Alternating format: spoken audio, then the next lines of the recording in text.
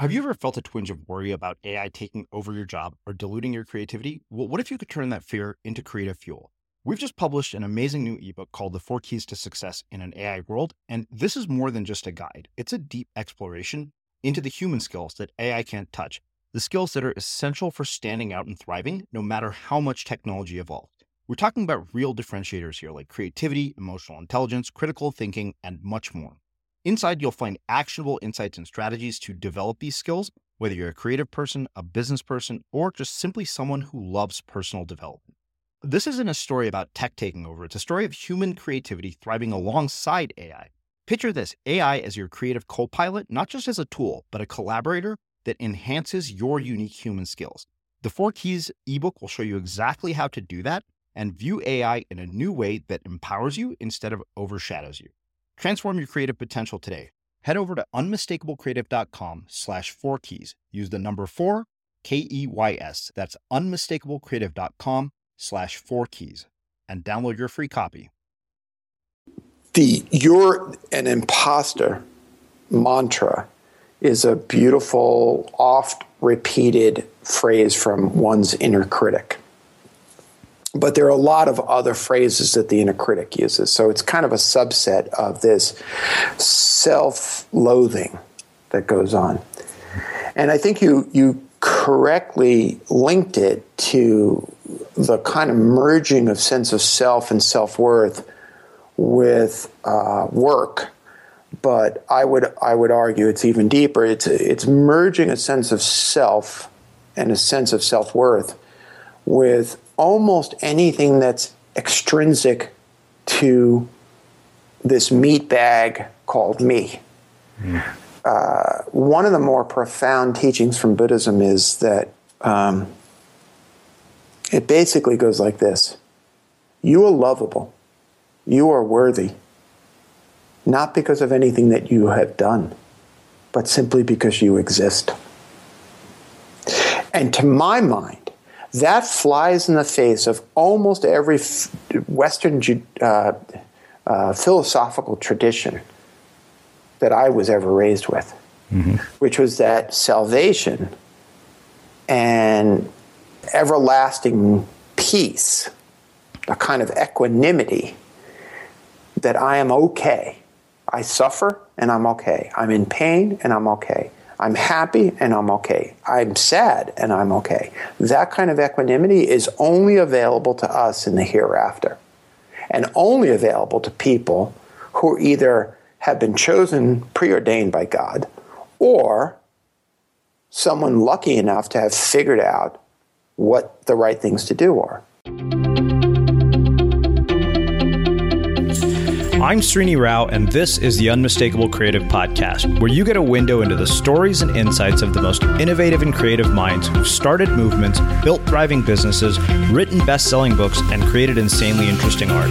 For more, check out our 500-episode archive at unmistakablecreative.com.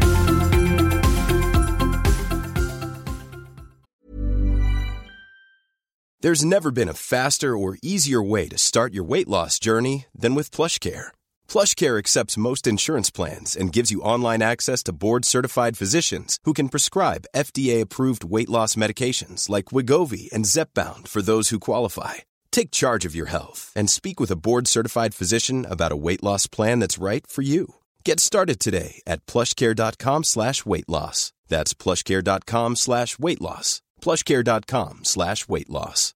Hi, I'm Daniel, founder of Pretty Litter. Cats and cat owners deserve better than any old-fashioned litter. That's why I teamed up with scientists and veterinarians to create Pretty Litter. Its innovative crystal formula has superior odor control and weighs up to 80% less than clay litter.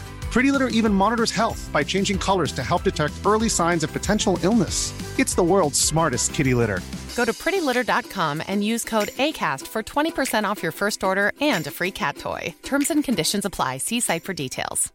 Quality sleep is essential. That's why the Sleep Number Smart Bed is designed for your ever-evolving sleep needs. Need a bed that's firmer or softer on either side? Helps you sleep at a comfortable temperature? Sleep Number Smart Beds let you individualize your comfort, so you sleep better together. JD Power ranks Sleep Number number 1 in customer satisfaction with mattresses purchased in-store. And now, save 50% on the Sleep Number Limited Edition Smart Bed for a limited time. For JD Power 2023 award information, visit jdpower.com/awards. Only at a Sleep Number store or sleepnumber.com. A lot can happen in 3 years, like a chatbot may be your new best friend. But what won't change? Needing health insurance. United Healthcare Tri-Term Medical Plans, underwritten by Golden Rule Insurance Company, offer flexible, budget-friendly coverage that lasts nearly 3 years in some states. Learn more at uh1.com.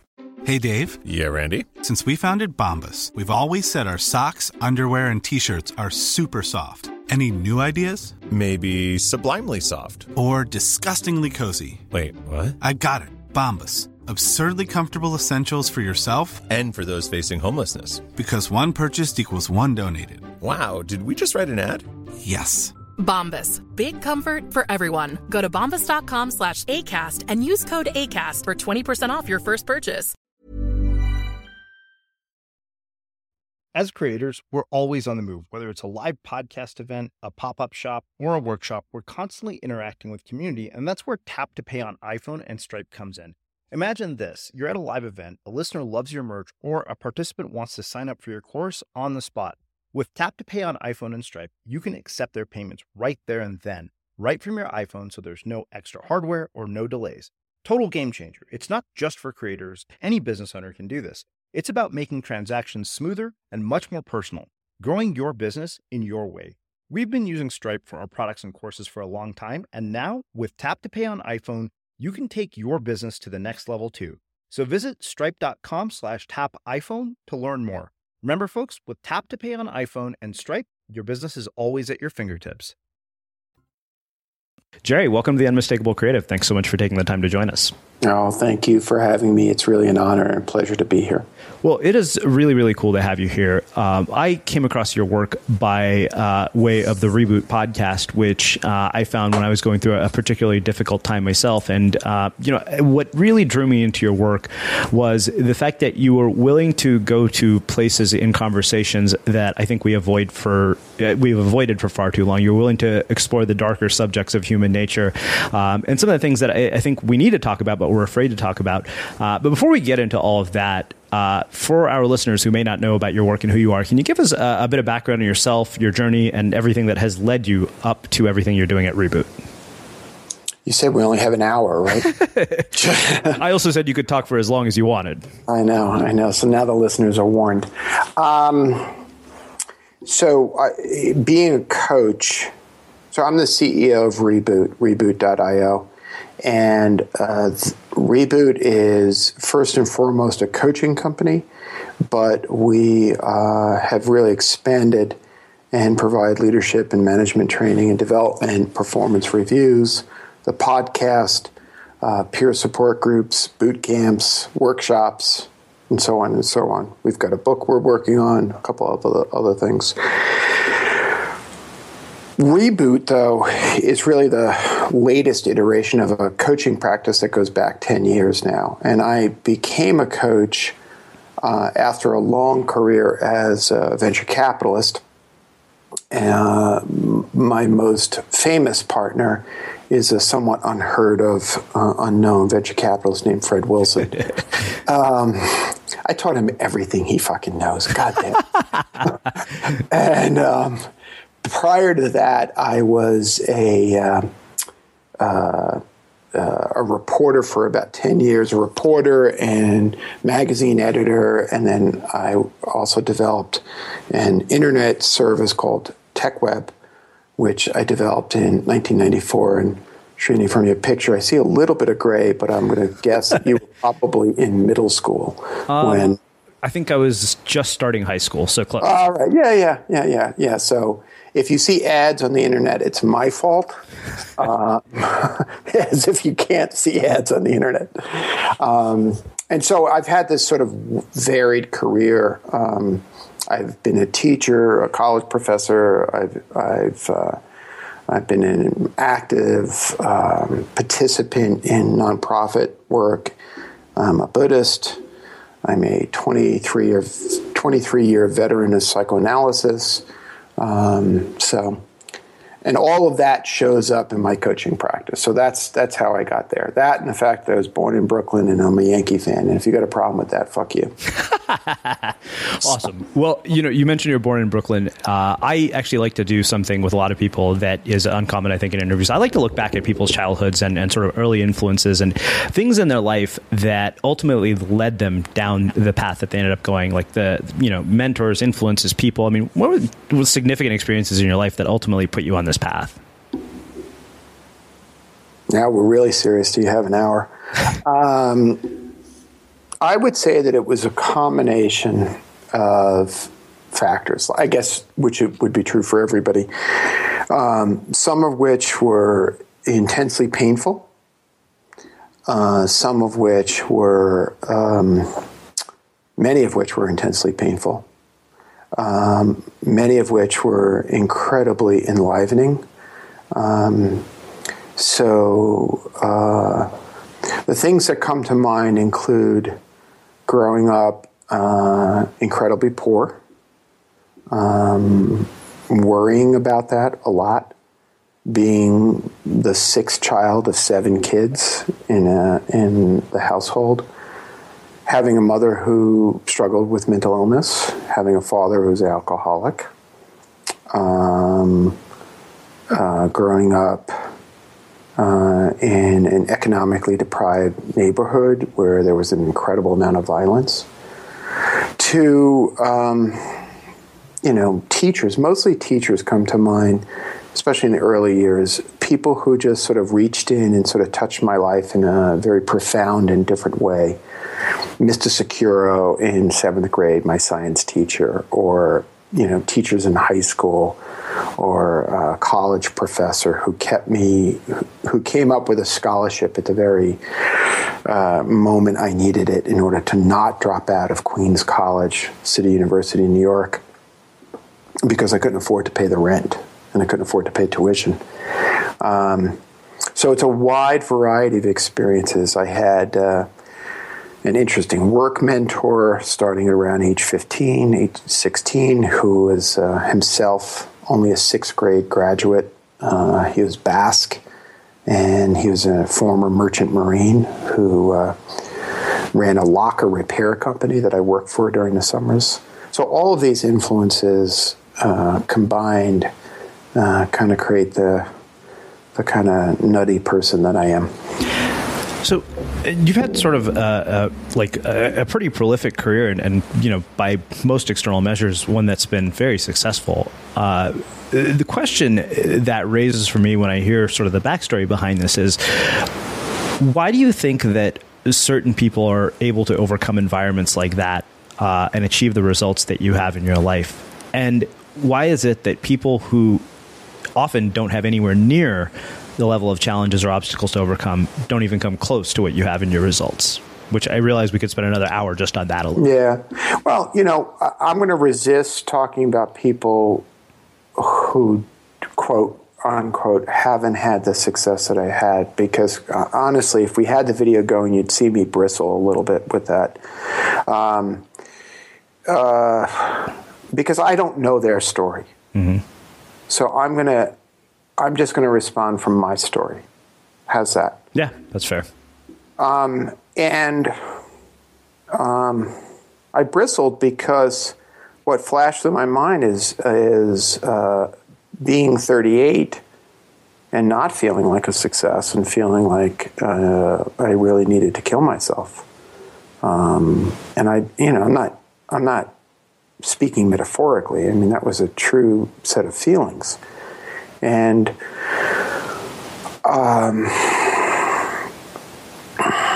so I think the answer to your question, which is a profound question, which goes to the heart of a notion of resiliency. It goes to the heart of a question of the capacity to bounce back, if you will, to recover, because. To be clear, I think we've all got tough stories. Mm-hmm. You wouldn't ask the questions that you ask if you didn't have a story yourself. Oh yeah. And someday I'll get you on my podcast and I'll get your story out of you. But I think for me, whatever resiliency I have managed to develop, I think has come from an incredible group of wise elders who they themselves have been brave enough to share their stories, either directly with me or through their writing or their speaking, and I allowed myself to imagine the possibility that if such and such a thing could happen to them, then perhaps I could recover as well. So, for example, and I often speak of my friend Parker Palmer. I remember at 38 reading of his struggles with depression in a moment in my life when the depression made me feel as if I was completely helpless and that this was the only way that I was going to be for whatever time on earth I had left. And of course, that wasn't the truth, but that's what it felt like. And to know that there was this man whose writing blew me away and made me cry and laugh at the same time. Or as another friend just recently put it, it feels like I'm taking a drink from a deep well of soul every time I read him. To know that he overcame depression gave me the sensation that it was possible. And to speak about my philosophical beliefs for a moment, the promise of Buddhism is not eternal salvation. The promise of Buddhism is alleviation of suffering in this lifetime. And as having been raised a Catholic and rejected that, and having become a Marxist for a while, before I was a venture capitalist, I really resonated with the wish to alleviate suffering, mine and everyone else's. And I just speak to those two belief systems and writers and authors and people and elders who, in effect, gave me a hand. Of course, there's my therapist, there's my current Buddhist teacher, Sharon Salzberg, and her incredible book, Faith, which was another book that I cried my way through, or Pema Chodron's When Things Fall Apart. So it's a long-winded response to a very complex question, but I think that whatever capacity of resiliency I've developed by watching others and developing a little bit of faith. My sister once said to me, my sister Anne, one of my sisters, we were talking about some stuff going on in the family, and she said, the difference between you and a lot of other folks, Jerry, is that you actually have the faith that change is possible. And I didn't always, but I do now. Where in the timeline of your career were you when you started feeling like this? You mean when I sort of really, the existential depression came back? Yeah. Well, I spent most of my youth, most of my childhood depressed. There were times in which it was better than other times, but I see now through the lens of adulthood that, as I like to joke, depression and I are old friends.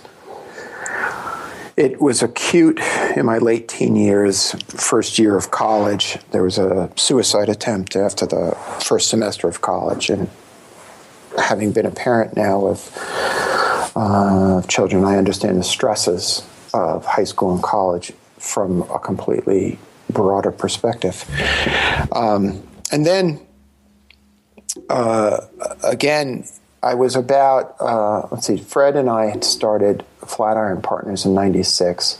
I'd become a venture capitalist in 94.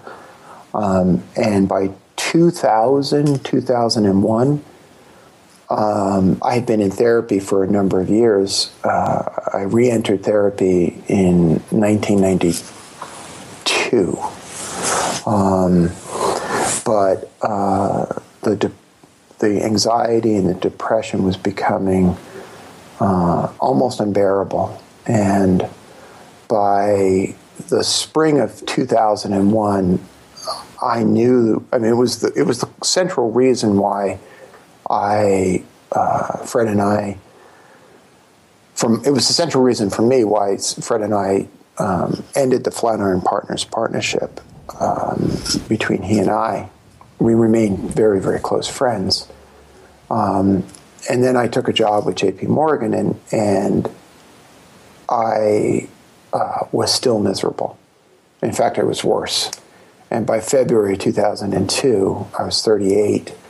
That's when I really hit a crisis point. And by the end of 2002, I left the business. I left J.P. Morgan. And as I often say, I kind of mimicked the Buddha. I went and sat under the Bodhi tree and said, what the fuck is going on with my life? And in some ways, it was the first time in my life that I actually looked at the deeper issues within me. So the reason I asked the question about the timeline of it is that it seems like such an odd paradox that you could be at what appears to be the pinnacle of a career. I mean, I grew up in the early days of the internet. I was in Berkeley while you and Fred were basically inventing this shit. Yeah, you literally were inventing this shit and making me think that I was going to get out of Berkeley and have some cushy.com job. And I graduated December 2001. So you know how that story ends, probably better than I do. Yeah. But it just seems like such an odd paradox to me. And I just, I can't help but ask you what myths that need to be dispelled about a moment of arrival that we might have as somebody listening. Because I think, okay, wait a minute, you guys were at Flatiron, you guys invented the internet, you must have been minted. Yeah. Well, and the whole invented the internet thing is a joke. I play on my kids all the time. It's like. Yeah. I don't want to go shopping. That's why I invented the internet. You raise a good point. The analogy I often think of, or the quote I often think of, is something I read a few years later in a book called "Listening to Midlife" by Mark Gerzon, and I believe he was quoting Buzz Aldrin, who suffered a depression after orbiting the Earth and becoming the first human to orbit the Earth. And he supposedly said, when you've seen the Earth from the vantage point of the moon, what else is there? So there was a quality of that, which was this profound ennui that set in, that said, okay, I've used the chase, the pursuit, fame or money, and for me it was about financial security, right? Mm-hmm. Think about my childhood, think about the fears that I inherited. I used the chase to define myself for such a long time that when the chase was over, who was I? So that was a piece of it. There was the profound imposter syndrome, which was the belief that everybody, we would get these articles. I remember one article written in Women's Wear Daily that wrote about the fashion choices that Fred and I were making. I mean, how fucking stupid. USA Today once called me to ask me about my opinion about the devaluation of the Indonesian currency. I haven't a fucking clue about that. And all that did was it fostered a sense of, don't these people know I'm just a schmuck from Brooklyn? Right? Someone's going to find out about it. And then, as I later really came to understand, that the roots of those feelings, the roots of the imposter syndrome, the roots of the kind of ennui of who am I if I don't have the chase, actually led all the way back into my childhood to a kind of not completely well-formed sense of self. And when the mass no longer were sufficient, I just had to deal with the fact that everything just crumbled and fell apart. And, in Buddhism, I remember years later, I met Pema Chodron. And she became, a close teacher and something of a friend. And I was talking to her about my coaching practice, and I said, the thing about my clients is that a lot of times they walk in and their whole sense of self is just completely annihilated. And there's like 2-second pause, and she says, oh, you mean in a bad way? Because in Buddhism, of course, the annihilation of the self is, or the conception of the self is an important means to the liberation. So, There's never been a faster or easier way to start your weight loss journey than with PlushCare. PlushCare accepts most insurance plans and gives you online access to board-certified physicians who can prescribe FDA-approved weight loss medications like Wegovy and Zepbound for those who qualify. Take charge of your health and speak with a board-certified physician about a weight loss plan that's right for you. Get started today at plushcare.com/weight loss. That's plushcare.com/weight loss. plushcare.com/weight loss. Hold up. What was that? Boring. No flavor. That was as bad as those leftovers you ate all week. Keke Palmer here, and it's time to say hello to something fresh and guilt-free. Hello Fresh. Jazz up dinner with pecan-crusted chicken or garlic butter shrimp scampi. Now that's music to my mouth. Hello Fresh. Let's get this dinner party started. Discover all the delicious possibilities at hellofresh.com. Hi, I'm Daniel, founder of Pretty Litter. Cats and cat owners deserve better than any old-fashioned litter. That's why I teamed up with scientists and veterinarians to create Pretty Litter. Its innovative crystal formula has superior odor control and weighs up to 80% less than clay litter. Pretty Litter even monitors health by changing colors to help detect early signs of potential illness. It's the world's smartest kitty litter. Go to prettylitter.com and use code ACAST for 20% off your first order and a free cat toy. Terms and conditions apply. See site for details.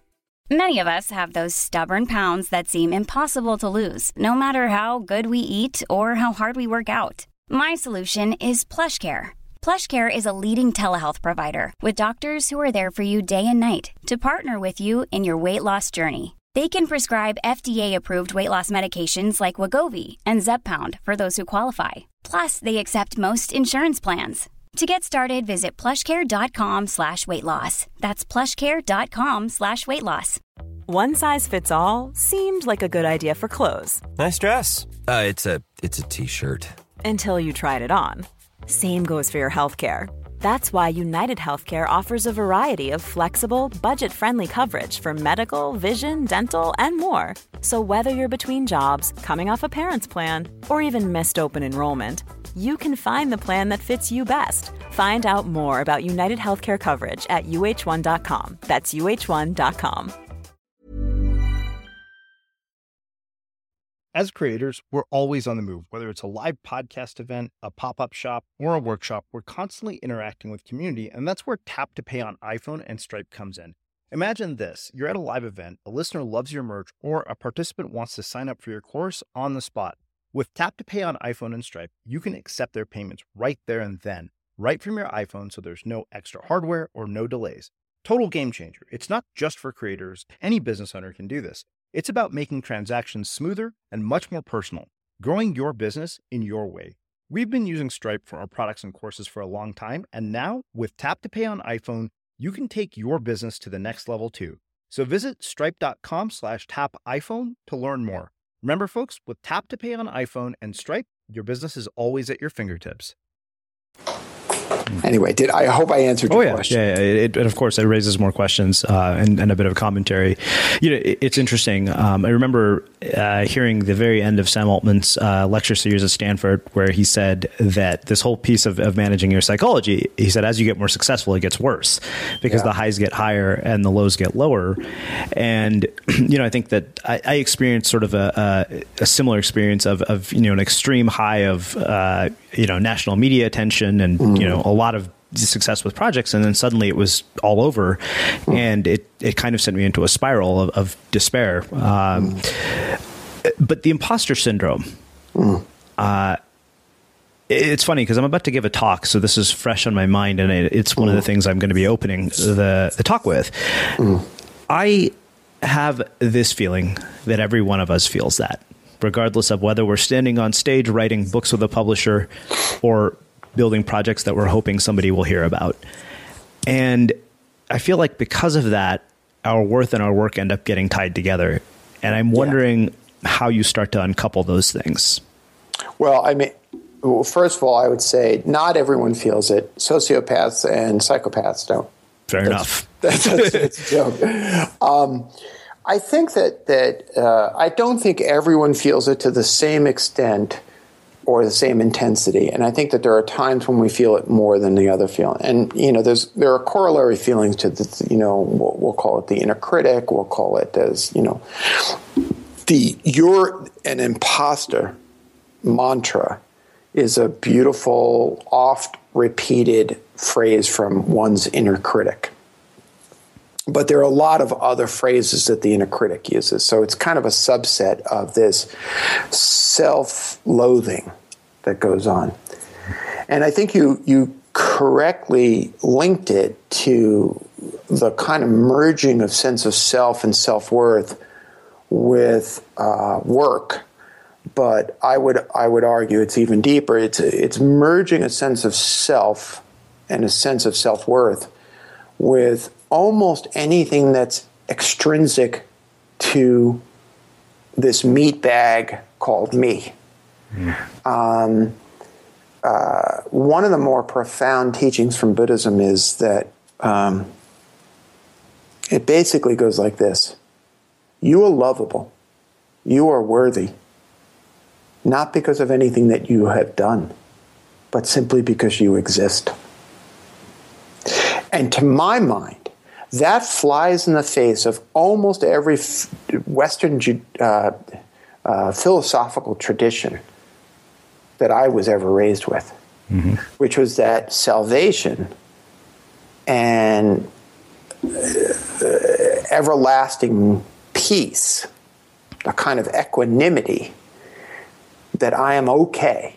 I suffer and I'm okay. I'm in pain and I'm okay. I'm happy and I'm okay. I'm sad and I'm okay. That kind of equanimity is only available to us in the hereafter, and only available to people who either have been chosen, preordained by God, or someone lucky enough to have figured out what the right things to do are. And so you end up spending all of this time in pursuit of doing the right thing, smelling the right way, eating the right foods, saying the right words, having the right job, having the right career. The list is fucking endless. And in a sense, I think our capitalist system is dependent upon us feeling that way, so that we buy more, we participate more, we consume more, in a sense, to close the hole in our chest of worthlessness. It's an awful, awful merry-go-round. And so I'll answer your question finally. How do we get off the fucking merry-go-round? Yeah. It sounds self-indulgent and narcissistic to a westernized ear, but it's self-love. You can't, my friend Sharon is writing a book. I guess I can talk a little bit about it. Real Love. Sharon Salzberg, my teacher. It's a follow-on to some of her other books, Real Happiness and Real Happiness at Work. And I was reading a first draft of it the other day, and she brilliantly starts with the notion of self-love. How can you be in a relationship with someone if you don't know who you are and you can't love yourself? And I don't mean narcissistically, self-absorbedly love oneself or pay attention to oneself, as one might say when one is depressed. I mean genuinely like who you are. And there's a and I apologize for keep reaching back to Buddhism, but you can tell how important it is to my life. There's a meditation called loving kindness meditation that the mantra of which is something called the Four Immeasurables, and it's may all beings enjoy happiness in the cause of happiness. May they be free of suffering in the cause of suffering. May they not be separated from the great happiness, devoid of suffering. May they dwell in the great equanimity, free from passion, aggression, and prejudice. And that version was taught to me by a different teacher. But I like that version. It's very poetic. And, of course, when you do it, you're supposed to think of people like, I don't know, I'll say it, Donald Trump. May Donald Trump be happy. Yeah. Right? That's a hard thing, right? May Vladimir Putin be happy. May Bashir, what's his name, from Syria be happy. May the person I just had a fight with, may the person who just caught me up. So that's hard. So then you circle in, may my parents be happy, may my spouse be happy, may my children be happy, right? That's a little easier. You know what's the hardest part? May I be happy.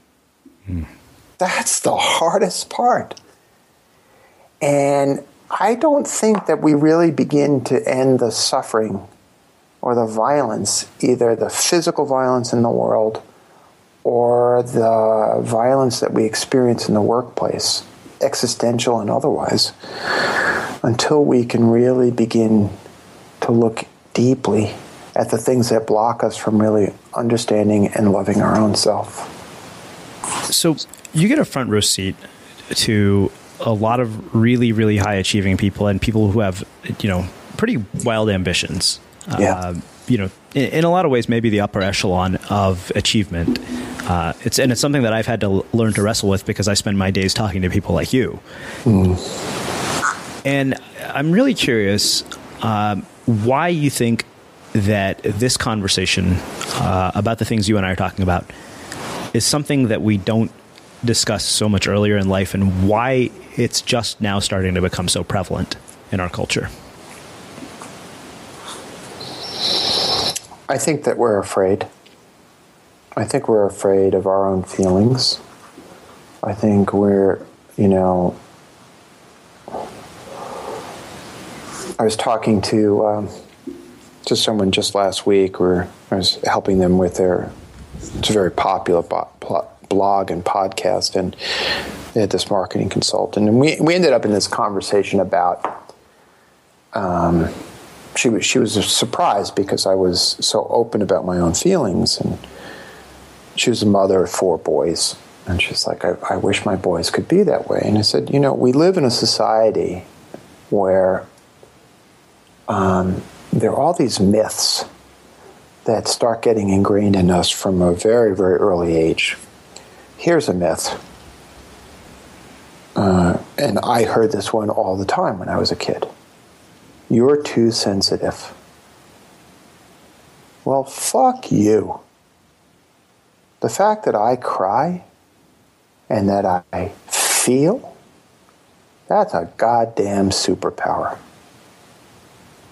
And I say this because until we teach our children not only that it's okay to have feelings, but how to work with those feelings, how to work with the experience of being human, we are going to continue to raise adults who don't know what to do with their suffering. And as my friend Parker says, violence is what we do when we don't know what to do with our suffering. Sometimes it's violence to self. You think about a young woman who has, a malformed body image. That's a violence, right? Or you look at, a young man who hits his boyfriend or his girlfriend. That's violence. Or, a young 18-year-old like me who struggles with suicidal thoughts. That's violence.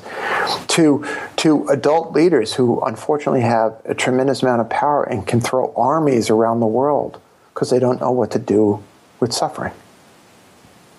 So I think that the work, and I don't know that we'll ever achieve this, I think it just becomes the practice. The practice is, how do we raise children such that the storm of emotions that define our humanity, anxiety, fear, guilt, anger, joy, happiness, love, compassion, this wide variety of feelings is accepted and welcomed and worked with and used for the superpower that it is. if we can do that, then I think what we do is we end up raising a generation of adults who don't necessarily have to go through what previous generations have gone through. And then to your point about whether or not it's more prevalent now, I don't know. I do know this, and I'm pleased about this. Some of us, my friend Brad Feld, for example, have made a point of using our elderhood, and you can't see me, but my hair is gray and white, have used our elderhood and our position to, in effect, not give a shit anymore. And in doing so, we're able to say things like, yeah, I suffer from depression, or yeah, it's a struggle. And in my experience, that creates this community that allows someone else who's suffering to raise their hand and say, man, this startup stuff, this is hard. This is really hard. And not everybody is Mark Zuckerberg or Travis Kalanick or whoever the latest poster child is. In fact, that's less than 1% of the entrepreneurs out there. And in that recognition, there's community. And in that community is our saving and our grace and our humanity and our laughter and our love and the resiliency that you spoke about before. Well, I think that makes a perfect setup to talk about what I want to talk about next. You mentioned that you're a reporter, you're a teacher, all these sort of perspectives on the world and work. I'm curious how those perspectives and the experience that you brought shaped the work that you did as a venture capitalist in Union Square and, shaped how you chose the people that you chose to invest in and what were the common threads that you saw in them that enabled them to thrive? Which, again, another question that probably we could spend an hour on. Well, I think the common denominator behind really every work iteration I've ever had actually even goes back to childhood. And that is, I have been insatiably curious. I have been a voracious reader. I have journaled almost daily since I was 13. So at times, intensely self-absorbed. And the curiosity about the world has led me to have lots and lots of conversations. What popped into my mind is a funny little story from when I was in 8th grade at a Catholic school in Brooklyn, where I got into trouble with my English teacher because I was asserting, and I'm still correct about this, by the way, that Christ, in his essence, was a Marxist. Well, but you didn't want to say that in Catholic school. So I was sent to the pastor's office. And I proceeded to have a whole series of conversations with him that were enlightening for me, that helped me grow. And, when I became a reporter, I would have conversations. When I was an investor and actively investing, the number one tool I would use in due diligence were conversations. When I was a board member, and more often than not was the consigliere on the board, the one that the CEO turned to, it was through conversation. It was through authentic presence. It was through, like, yeah, but why do you really want to do this company? Like, I get your pitch. But why you? Why now? Why this company? And the truth is, it just made me fascinated to ask this question. I know you've had Seth Godin on the show, and Seth was the first CEO that Fred and I backed in Flatiron Partners. So we've known him a long, long time. And Seth the person was always much more interesting than Yoyodyne, the company. Yoyodyne, the company, was a great little company. Don't get me wrong, it's great. But look at what Seth has done since Yoyodyne. It's like it's an honor. It was always an honor and a privilege. I mean, you said to find people like this. I didn't ever felt like I was finding people. I always felt like they were finding me, and I was like lucky because I got to sit and have conversations with Seth Godin about the future of marketing before he was Seth Godin, the action figure. You know? So did that answer your question? It does. Raises a couple more questions. It's interesting because I've actually read books by Seth where he writes about you and Fred and this ability of learning to see things. So 2 questions come from that. The first is that this capacity that people have to become Seth Godin-like, or what Seth would say remarkable. Do you think that everybody has that? And if so, how do they tap into it? And then the other question is this whole idea of learning to see it, and kind of how you were able to develop the worldview that you did that enabled the success that you had. And then, of course, I have one third question to go with that, which is, what are the lessons that you took away from working with somebody like Fred? So the first question is easy to answer. I don't know. I really don't know if everybody has a capacity to see. I think that's a brilliant phrasing. I will tell you that, as I answer your question, I'm staring at one of my many bookshelves. And I'm looking right now at 3 books that just happen to be right next to each other. Primo Levi's A Life, or not Primo Levi, Ian Thompson's biography of Primo Levi, right next to a collection of poetry by Juna Barnes called Nightwood, which is right next to a book called The Heart Aroused by David White, the subtitle of which is Poetry and the Preservation of Soul in Corporate America. And squished in there is a book called The Birth of the People's Republic of Antarctica, a brilliant novel that's unfortunately out of print. I look at that and I laugh because it's so eclectic.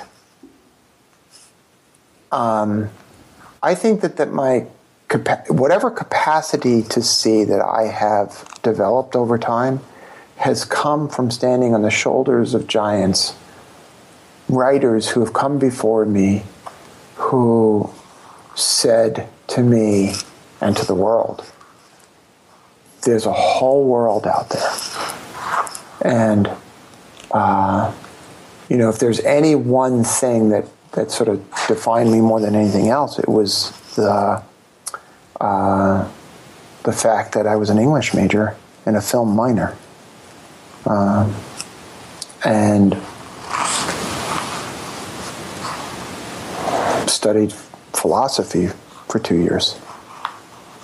So, what was your third question?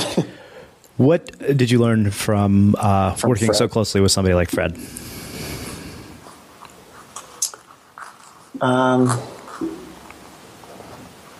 Well, at the surface, Fred is brilliant.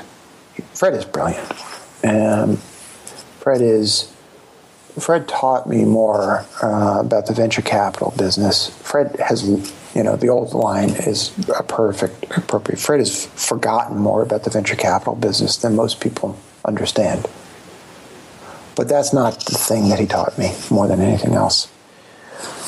Fred has an integrity about him that sometimes gets him in trouble. But there's a commitment to doing the right thing. And when I say sometimes gets him in trouble, I'm remembering times when he would yell and scream and blow up. He doesn't do that so much anymore. But he has a commitment to doing the right thing that is profound and everlasting. And I think it's one of his most beloved qualities. And it's one that I still think of often. He has a fearlessness about him in terms of speaking. And, a lot of people will say, well, he's okay with speaking his mind now because look at how successful he is. But the truth is, he was always that way. He was always that way. And it's yet another thing that I admire about him. So I want to talk briefly about money and wealth, mainly because it's been a personal curiosity of mine, something that I've been asking a lot of people, especially as I've had people like you. I've had the good fortune to talk to people who have, accumulated enough wealth that, money has ceased to be an important issue in their life. And, having grown up poor, having amassed wealth, having been up close and personal to so many people who have, I'm really, really curious how your internal narrative around money has started to change because of it, how it changes ours, and then, of course, how that ties into this whole idea of our psychological well-being. Well, I think it links back to this notion that we were talking about before about resiliency and not necessarily taking your sense of self-worth from an extrinsic factor. So, one of the conundrums that people don't understand is that some people will often believe that attaining a certain amount of financial success by default creates happiness or equanimity. And of course, there's so many counterexamples to that. I still wonder why that myth exists, right? Mm-hmm. And yet it is something, and it's something that we hold on to. I think so. So one of the things to understand is that it doesn't do what we think it's going to do. It doesn't suck necessarily, but it can. But it doesn't eliminate the ever-present anxiety or the hole in your chest of worthlessness. In fact, as Sam Altman was pointing out, it can exacerbate that. It can create a sense of worthlessness. I didn't deserve this. I was just lucky, or this is just a byproduct of lucky genetics. I'm a privileged white male in modern society. I mean, that and alone, what's Warren Buffett's line? The genetic lottery. I won the genetic lottery that way. So there's that quality to it. But I think the most important thing to understand is that it's a tool. And like another tool that has a lot of emotional and energy around it, fire, right? Fire is a tool. Fire can be used for good or it can be used for ill. What you do and how you relate to it is far more important than the essence of the thing itself. My favorite explication of this is to correct the misgiving, the misunderstanding of the famous quote, money is the root of all evil. St. Paul did not write that. What St. Paul wrote was that love of money is the root of all evil. And that is a profoundly different interpretation. And it still amazes me that distinction is lost on people. So it's not something to be loved. It's something to be used. It's something to be used with care. And it can do harm and it can do good, just like fire. This has been really, really, really thought-provoking, which I kind of expected it to be, given what I've heard, in the conversations I've heard with you. So I have one last question for you, which is how we finish all our interviews at the Unmistakable Creative. What do you think it is that makes somebody or something unmistakable?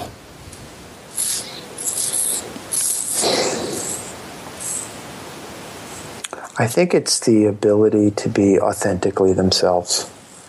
I think the ability to just drop in, be real, to lean into that vulnerable space and to do it. I laughed as soon as you said that because a few of us at Reboot train here locally in Boulder at a boxing gym called the Colonna Boxing Gym. And my partner, Allie, trains with a woman named Kirsten. And Kirsten once said to her, Allie, from now on, I want you to say, My name is Allie, and I don't give two fucks. And, you know, I think that's what makes someone unmistakable, is the ability to say, my name is Jerry, and I don't give two fucks. And oh, by the way, I love and I care, but I'm not going to let the world in its harsh need, as David White, the poet, says, the world in its harsh need to change you. Change me. I'm going to be me. And that's unmistakable. Well, I think that makes a really beautiful end to our conversation. I really, really appreciate you taking the time to join us and share your insights and your story with our listeners. Oh, it was a blast. Thank you for inviting me on. Yeah, my pleasure. And for everybody listening, we'll wrap the show with that. Thank you for listening to this episode of the Unmistakable Creative Podcast. While you were listening, were there any moments you found fascinating, inspiring, instructive, maybe even heartwarming? Can you think of anyone, a friend or a family member who would appreciate this moment?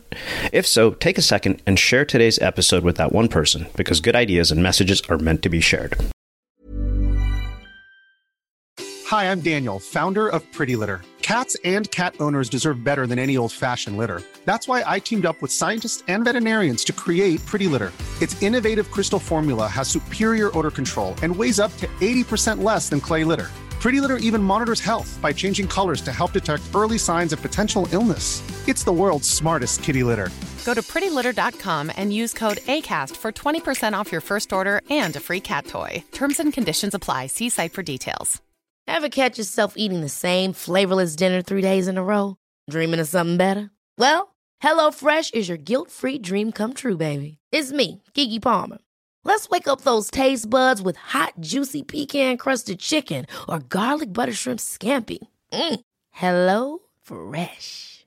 Stop dreaming of all the delicious possibilities and dig in at HelloFresh.com. Let's get this dinner party started. When you need mealtime inspiration, it's worth shopping Kroger, where you'll find over 30,000 mouth-watering choices that excite your inner foodie. And no matter what tasty choice you make, you'll enjoy our everyday low prices, plus extra ways to save, like digital coupons worth over $600 each week. You can also save up to $1 off per gallon at the pump with fuel points. More savings and more inspiring flavors make shopping Kroger worth it every time. Kroger, fresh for everyone. Fuel restrictions apply. Have you ever felt a twinge of worry about AI taking over your job or diluting your creativity? Well, what if you could turn that fear into creative fuel? We've just published an amazing new ebook called The 4 Keys to Success in an AI World, and this is more than just a guide. It's a deep exploration into the human skills that AI can't touch, the skills that are essential for standing out and thriving, no matter how much technology evolved. We're talking about real differentiators here, like creativity, emotional intelligence, critical thinking, and much more. Inside, you'll find actionable insights and strategies to develop these skills, whether you're a creative person, a business person, or just simply someone who loves personal development. This isn't a story about tech taking over. It's a story of human creativity thriving alongside AI. Picture this, AI as your creative co-pilot, not just as a tool, but a collaborator that enhances your unique human skills. The 4 Keys ebook will show you exactly how to do that and view AI in a new way that empowers you instead of overshadows you. Transform your creative potential today. Head over to unmistakablecreative.com/4keys. Use the number 4, KEYS. That's unmistakablecreative.com/4keys and download your free copy.